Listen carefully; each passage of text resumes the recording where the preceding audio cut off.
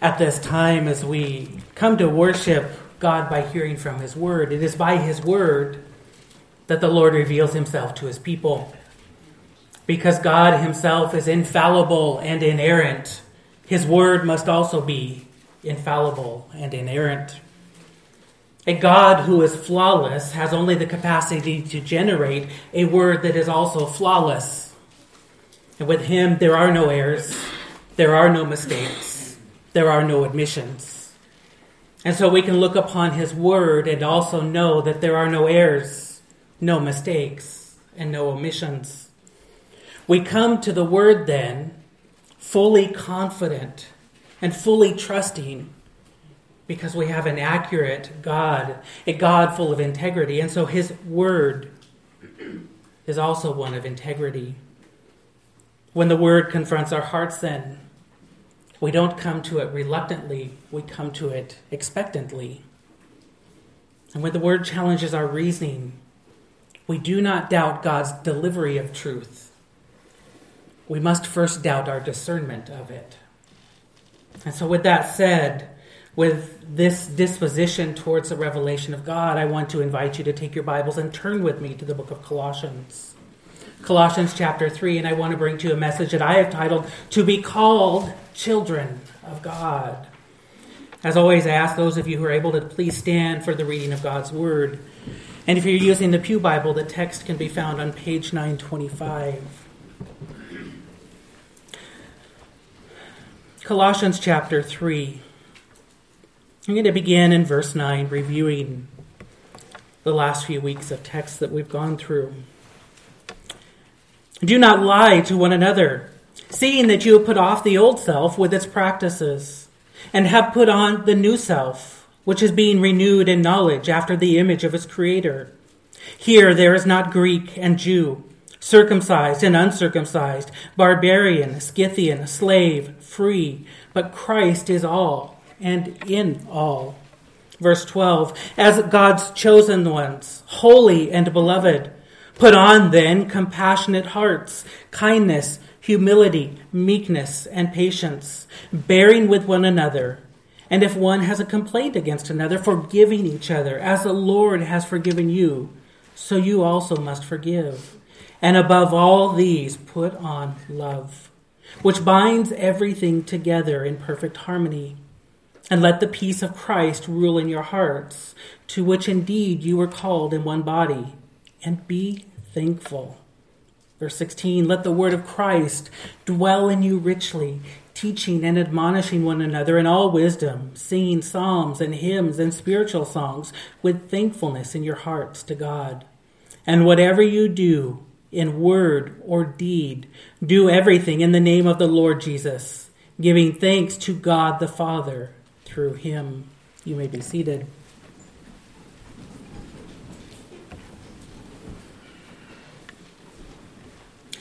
At less than 1 year old, in the middle or in the height of World War II, a little boy by the name of Isaac found himself at the center of attention by both German and French police. More specifically, it was his parents who found themselves at the center of their attention. Isaac's father was a prominent lawyer in this part of France where they lived, and he and his wife were proud to be French. Long ago, they had already determined that they were first Frenchmen and Frenchwomen, and that being a Jew was secondary to that. But then when the anti-Jewish edicts were announced in 1940, the only thing that mattered to the police was not their status as French citizens, but their status as Jews. At this time, they were pregnant, or she was pregnant, and concerned about raising a baby in the middle of the busy city, especially in the midst of what was going on. They decided to move to the country. And after a short amount of time, the woman indeed did give birth to Isaac. Shortly thereafter, the German and French police began rounding up the Jews. It took them roughly a month before they made it out to the countryside where these two people were staying, those that were part of what we would call the Havley household by their last name. When the police showed up, the couple was given 20 minutes to pack a bag that could not weigh more than 60 pounds. And while the police waited, A woman showed up at the door and explained to them, "My name is Anne Marie. The Havleys are looking after my son while I go to the market." Because this baby was so young and because the baby was born in the countryside, there were no records of this child. There was no record of another person in this household. And so the gendarme studied his papers, and according to the documents that he had before him, only 2 Jews lived in this house, in this cottage. And so he called for the Havleys and asked, "This woman says the boy belongs to her. Is that true?" And before his wife could react, he quickly grabbed her, and then the gentleman said, Of course it is. We were just watching him for the afternoon." The gendarme looked at the father then, somewhat incredulously, and then consulted the registration documents again, a second time. And finally told the woman, "Fine, take the child and leave. I have good mind to take you into custody myself for entrusting a friend's child to the care of these dirty Jews." 2 months later, the Havleys were murdered.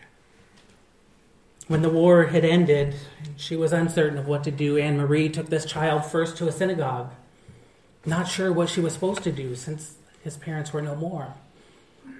And the rabbi gave her 2 options, either to raise the child on her own or to put it up for adoption.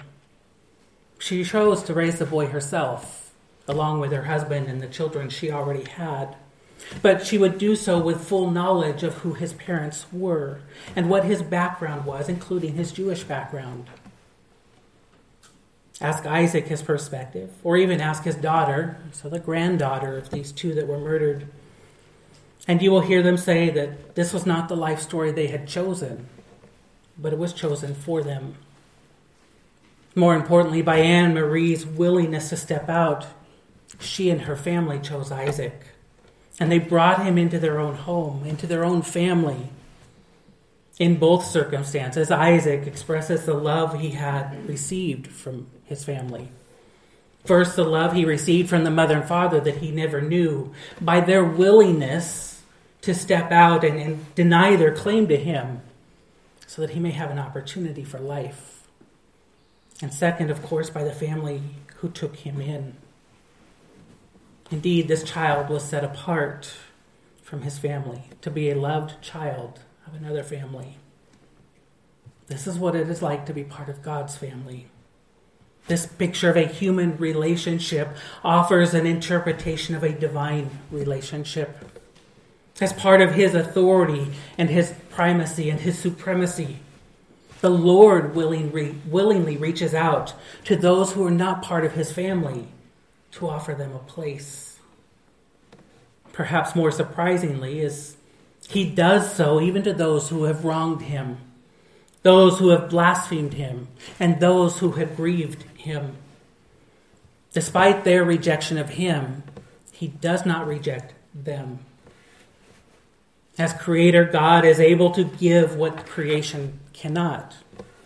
This includes in our relationships. The creation cannot outdo, outgive, or outperform the creator. It's just like a computer is only as good as the inputs that the man has put into it. In the same way, the creation cannot surpass the creator. This means that while human relationships may illustrate a divine relationship, they cannot be a substitute for it. While the Lord has created people for relationship with one another, those relationships are as flawed as the men and women who make those relationships up, who are part of them. But the relationship with God is the only one that is a relationship of perfection and of precision and of purity. As God is loving, so his relationship with those who call upon him is also loving. As God is perfect, so his love in that relationship is also perfect. And as God is wise, so is his plan for the outcome of that relationship. Therefore, the most significant relationship any individual will have is not with his or her friend, not with his or her spouse, and not even with his or her children. The most powerful relationship that any individual can have is a relationship with God. In fact, it is your relationship with Him that will define your relationship with them. Therefore, the serious relationships we seek first is not with the world, but with God.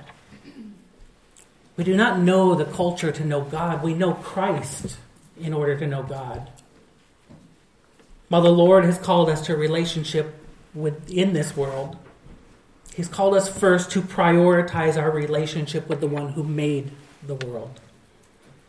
Anything else will always be lacking.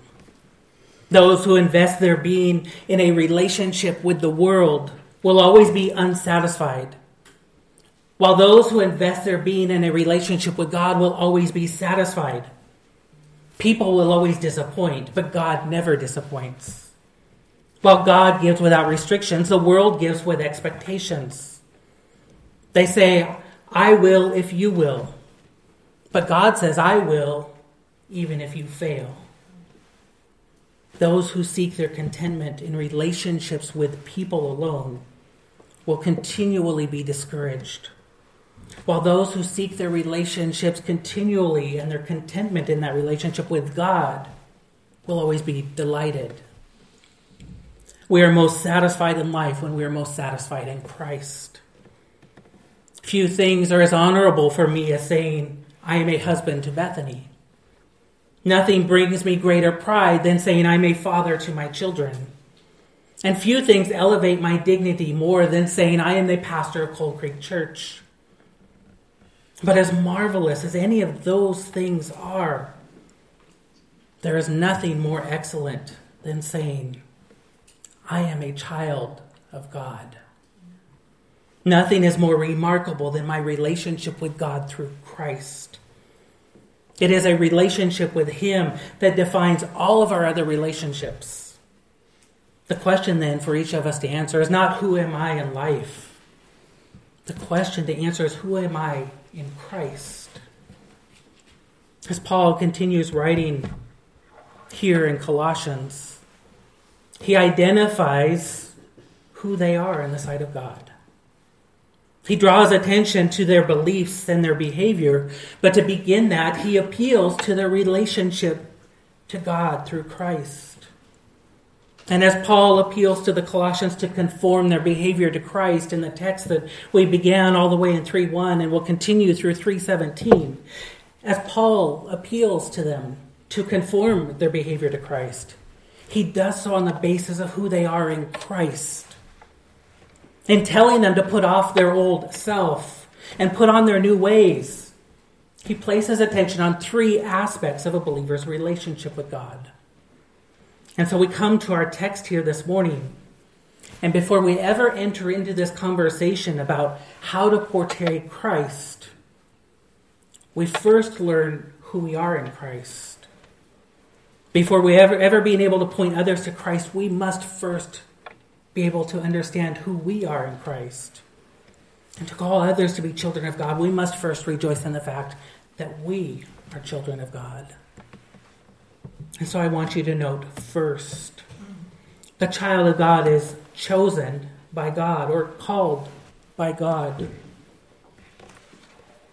The text here says, as God's chosen ones. That is to say, they are chosen by God or they are called by God. This is the first descriptor that Paul applies in our text.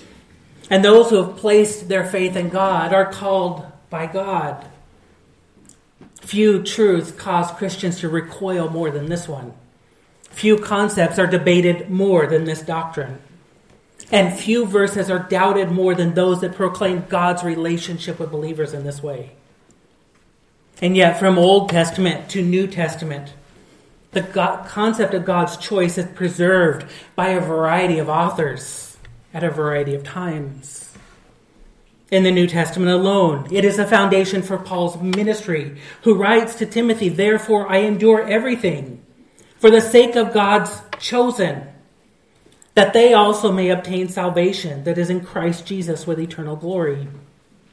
The Apostle Peter identifies in his first epistle that it is written to those who are chosen. And John writes of end times in Revelation, saying, they will make war on the Lamb, and the Lamb will conquer them, for he is the Lord of lords and the King of kings. And those with him are called and chosen and faithful. This truth becomes a stumbling block to professing believers and unbelievers alike. From a human perspective, it stands against one's human will. It denies one's self-determination, and it limits one's personal volition. Despite the doctrine of perspicuity, meaning the doctrine of the clarity of God's word, that God's word is clear to those who believe in him, this still becomes a point of contention, even to the point of denial. And so the only options that people will give are to pit God's will against man's will. But here it is in our text, staring back to us from our pages into our eyes. And we must look upon our text and ask, why has God chosen the Colossian believers? By their own testimony before Christ, they have said they were sexually immoral. They were entrenched in the ways of the world. They were angry and blasphemers and idolaters. That is their testimony before Christ. And then by the testimony of Paul's letter that we've been reading through, we see that even after Christ, they are still weak. They lack conviction, and they allow themselves to be swayed by the eloquent arguments of false teachers. They're quick to renounce their beliefs because they do not know what they believe. God would be well within his right to reject any one of them, as he could do with any of us. There's nothing in Scripture that says God has to provide a means for salvation for anyone. He could condemn any one of us to an eternity in hell. But God is good. And God is gracious. And God is merciful. And so indeed, he did provide a way. And so the Scripture says, blessed be the God and Father of our Lord Jesus Christ, who has blessed us in Christ with every spiritual blessing in the heavenly places, even as he chose us in him before the foundation of the world, that we should be holy and blameless before him. Why does this matter? What happens when we ignore this phrasing? Rather quickly, I want you to see that this concept preserves God's schematic. It preserves God's plan. God's chosen ones is a means to continue the Lord's plan and impart his will. Already in our call to worship this morning, we have seen it when we opened with the words, remember the wondrous works that he has done, his miracles, and the judgments he uttered, O offspring of Abraham, his servant, children of Jacob, his chosen ones. If you follow that chapter further and come to verses 42 and 43, the psalmist reiterates this, saying, for he remembered his holy promise, and Abraham his servant. So he brought his people out with joy, his chosen ones, with singing. And then in Isaiah 43, our scripture reading, we see this once again, in which God provides for the chosen people, declaring, the people whom I formed for myself, that they might declare my praise. That whole chapter we read this morning exalts God's relationship with them, but it concludes and begins with him choosing them. And choosing them for a purpose, that they may be holy and blameless as well. And so from the beginning, God's plan depended on God's will. God's plan depended on God's choosing. He first chose Abraham. Of all the men that existed at that time, God chose to call upon Abraham. And he set him apart, saying that he would make Abraham into a great nation. And that great nation, of course, is Israel, whom God chose of all the people groups. Even from the beginning, God's sovereign choice was declared by his designation of Israel. Israel didn't choose God. In fact, it's quite the opposite. They chose anything but God. We see it when they worship the golden calf. We see that when they're wandering the desert and want to go back to Pharaoh instead of continuing under God. And we see that when they want to choose kings over the reign of God. Israel's status depended completely upon God's decision to choose them. It was never based on something they had to offer. Again, Scripture portrays that they had nothing to offer, and they continued to turn their back on God. But God chose them to make his plan clear to all people. Consider the words of Deuteronomy chapter 7. And the Lord says, "For you are a people holy to the Lord your God. The Lord your God has chosen you to be a people for his treasured possession." Again, the Lord your God has chosen you to be a people for his treasured possession out of all the peoples who are on the face of the earth. It was not because you were more in number than any other people that the Lord set his love on you and chose you, for you were the fewest of all peoples. But it is because the Lord loves you and is keeping the oath that he swore to your fathers, that the Lord has brought you out of this with a mighty hand and redeemed you from the house of slavery, from the hand of Pharaoh, king of Egypt. The Lord chose them as his own, and he forms them into the people that he wants them to be. He does this through trial and triumph. He sends them to slavery in Egypt, but then he rescues them in the Exodus, giving them the law, and then bringing them into the promised land. And by the time we arrive to Romans chapters 9 through 11, we see that all of humanity has been grafted into this plan. In fact, about 3 weeks ago, we already talked about that. That God's choosing then is a matter of orchestrating his plan. And so it would be dangerous for us to say that the Lord chose any nation or any individual as a result of any qualifications they had. It would be heretical to say that God chose one over the other simply based on some struggle they had or some version of self-sacrifice. No, this is the Lord's choosing at his own discretion in order to preserve the schematic, the design that he has outlined for creation. This choice also preserves God's sovereignty. Standing behind all Christian doctrines is the doctrine of God's sovereignty. Standing behind all the activities of life are the activities of the Creator of life. Crafted in 1646, the words of the Puritans define this by saying, "God, the great creator of all things, does uphold, direct, dispose, and govern all creatures, actions, and things, from the greatest even to the least, by his most wise and holy providence, according to his infallible foreknowledge, and in the free and immutable counsel of his own will." To sum that up, that is to say that the God who is a God who reigns. God is God not in name only. He is God in activity as well. He is God by his ability to reign. He is God by his ability to have charge over all things. As Steve Lawson would say, this is the undisputed throne rights of Jehovah to govern all that he has created.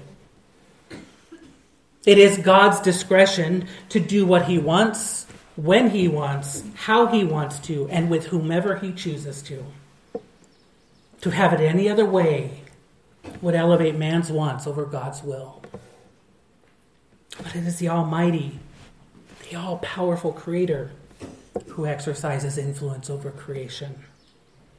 The sovereignty of God is the dominant part of the text of Romans 8:28. Drawing the reader to the attention of God's authority, we have the words, "And we know that those who love God, all things work together for good, for those who are called according to his purpose." Notice that it is God who has called people together. He is the author of man's formation, and now he is the agent of man's formulation. But to what extent is the Lord involved in our lives? Notice two words in the middle of that text. All things. we know that those who love God, all things work together. God causes some things in my life. God allows things in the lives of my friends and my neighbors. But God controls all things. If God is not sovereign, then he is not God. This is actually the reason we pray to God for salvation. We pray to God for one to be saved because it is God who saves. Lorraine Bettner once said, if God actually stood powerless before the majesty of man's lordly will, there would be but little use to pray for him to convert anyone. It would then be more reasonable for us to direct our petitions to man himself. If the sole decision for salvation was based upon man's response alone, then there's no need to pray for the intervening work of the Holy Spirit. We only need to go to that person and try to compel them to be saved. Try to convince them.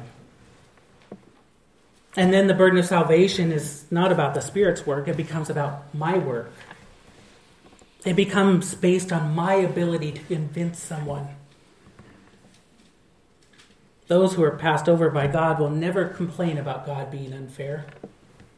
Left to themselves, they have no desire to be part of God's will. God's choosing is an expression of his sovereignty. Additionally,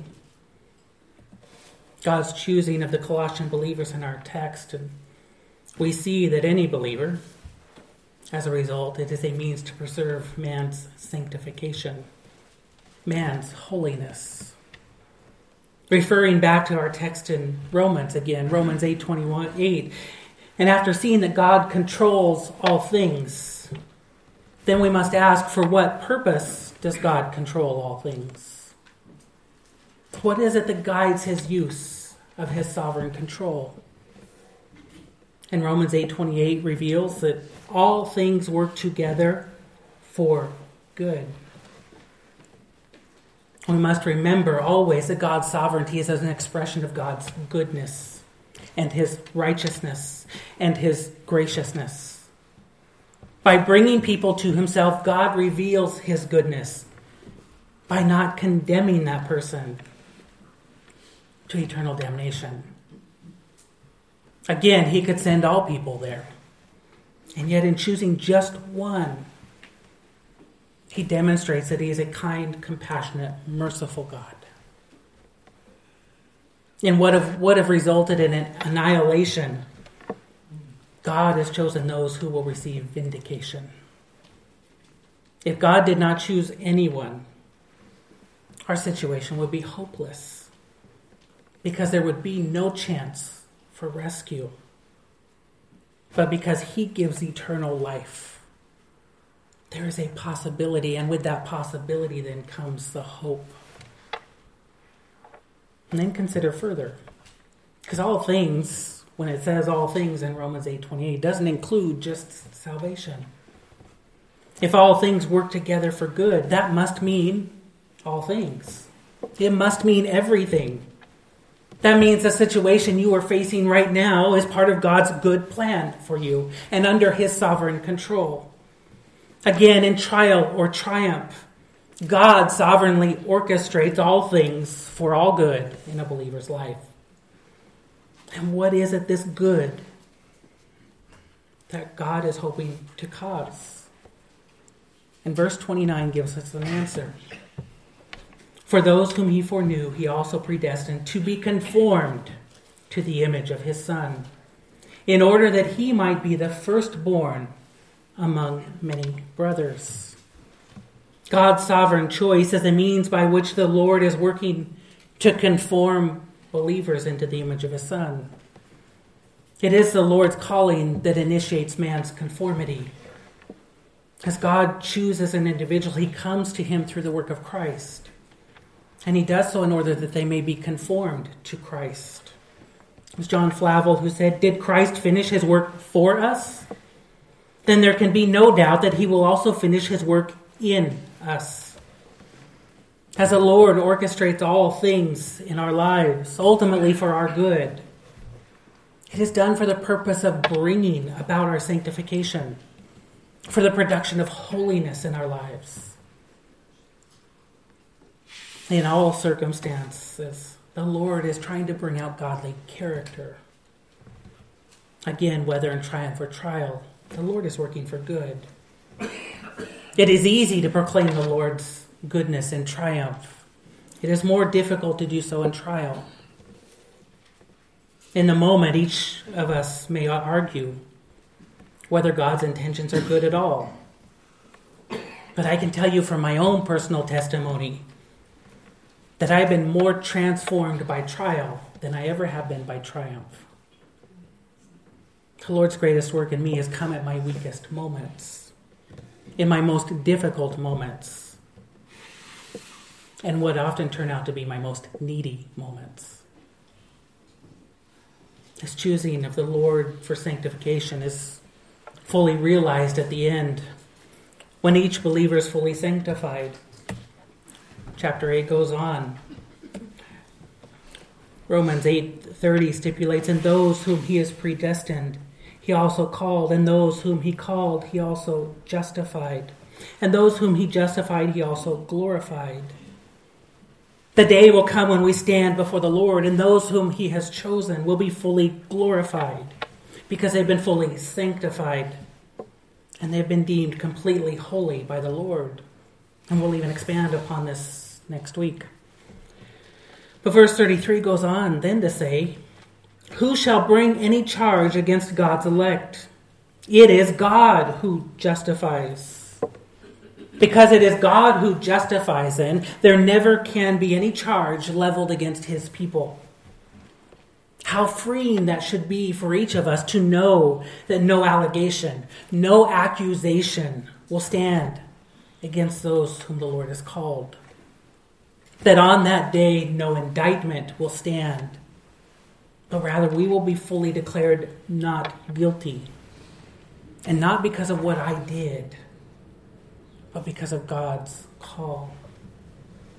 As Matthew Henry said, "None can know their election but by their conformity to Christ. For all who are chosen to sanctification." The Lord's choosing preserves man's sanctification. When asked to reconcile human responsibility with God's sovereignty, Charles Spurgeon said, "I cannot reconcile friends." Most people want to hold on to man's responsibility, and so in doing so, they will deny God's sovereignty. And on the other side, some people want to hold on to God's sovereignty, so they will deny man's responsibility. It is not an either or. It is a both and. Both are presented in Scripture. Long ago, someone once noted in this way, saying that when you anticipate heaven, looking forward, you read the sign that says, "Whoever will may come." But upon entering, you will look back and see the same sign that says, "Chosen in him before the foundation of the world." One commentator writes, "God's sovereign election and man's exercise of responsibility in choosing Jesus Christ seem opposite and irreconcilable truths. And from our limited perspective, they are opposite and irreconcilable. That is why so many earnest, well-meaning Christians throughout the history of the church have floundered trying to reconcile them. Since the problem cannot be resolved by our finite minds, the result is always to compromise one truth in favor of the other, or to weaken both by trying to take a position somewhere between them. We should let the antimony remain, believing both truths completely and leaving the harmonizing of them to God. Human will is not undermined by God's choosing, but rather it's heightened by it. God's choice of any individual demands then our allegiance to him. It calls us to forsake the world for the sake of God. It should crush our pride, because it's not anything we did, anything we said, or anything we earned. We have nothing to boast about. There's nothing I can shout to others to exalt my own abilities. I can't even boast by saying I chose God. Instead, I must say God chose me. And I can only boast about Jesus Christ. Humbled in heart, we have no basis for saying, "Look at me, Lord." But with gratitude, we can only say, "Thank you for looking at me, Lord." The same truth that crushes our pride also cultivates joy. Joyful at being able to say, "I am a child of God. I rejoice that he has chosen me." In his commentary on this verse, Lloyd Ogilvie says, "We have been called to be God's people, not because of our goodness, but because of his grace. The result is praise, not pride." As we'll see next week, God's choice results in being recipients and of his holiness and of his love, and that is something more to rejoice in. But in the meantime, let us pray like Thomas Watson by saying, "Let us then ascribe the whole work of grace to the pleasure of God's will. God did not choose us because we were worthy, but by choosing us, he makes us worthy." Let's pray. Father God, we come before your word once again and are compelled as always to think deeper thoughts about you, Lord. And so, Father, I pray as we go about this week, that's indeed what we will do. That we will not think our thoughts of you, but Lord, we would seek out your thoughts about yourself, Lord. Expose our hearts to your word, that we may know you more deeply this week, Lord. And may we return wanting to know more. May we look upon this text and be excited by the fact that indeed those of us who have believed and who have called upon your Son are called by you. And thus we are made holy by you and loved by you. And so, Father, we just commit this time to you, thanking you for the revelation contained within your word this morning. It's in your holy and precious name we pray. Amen.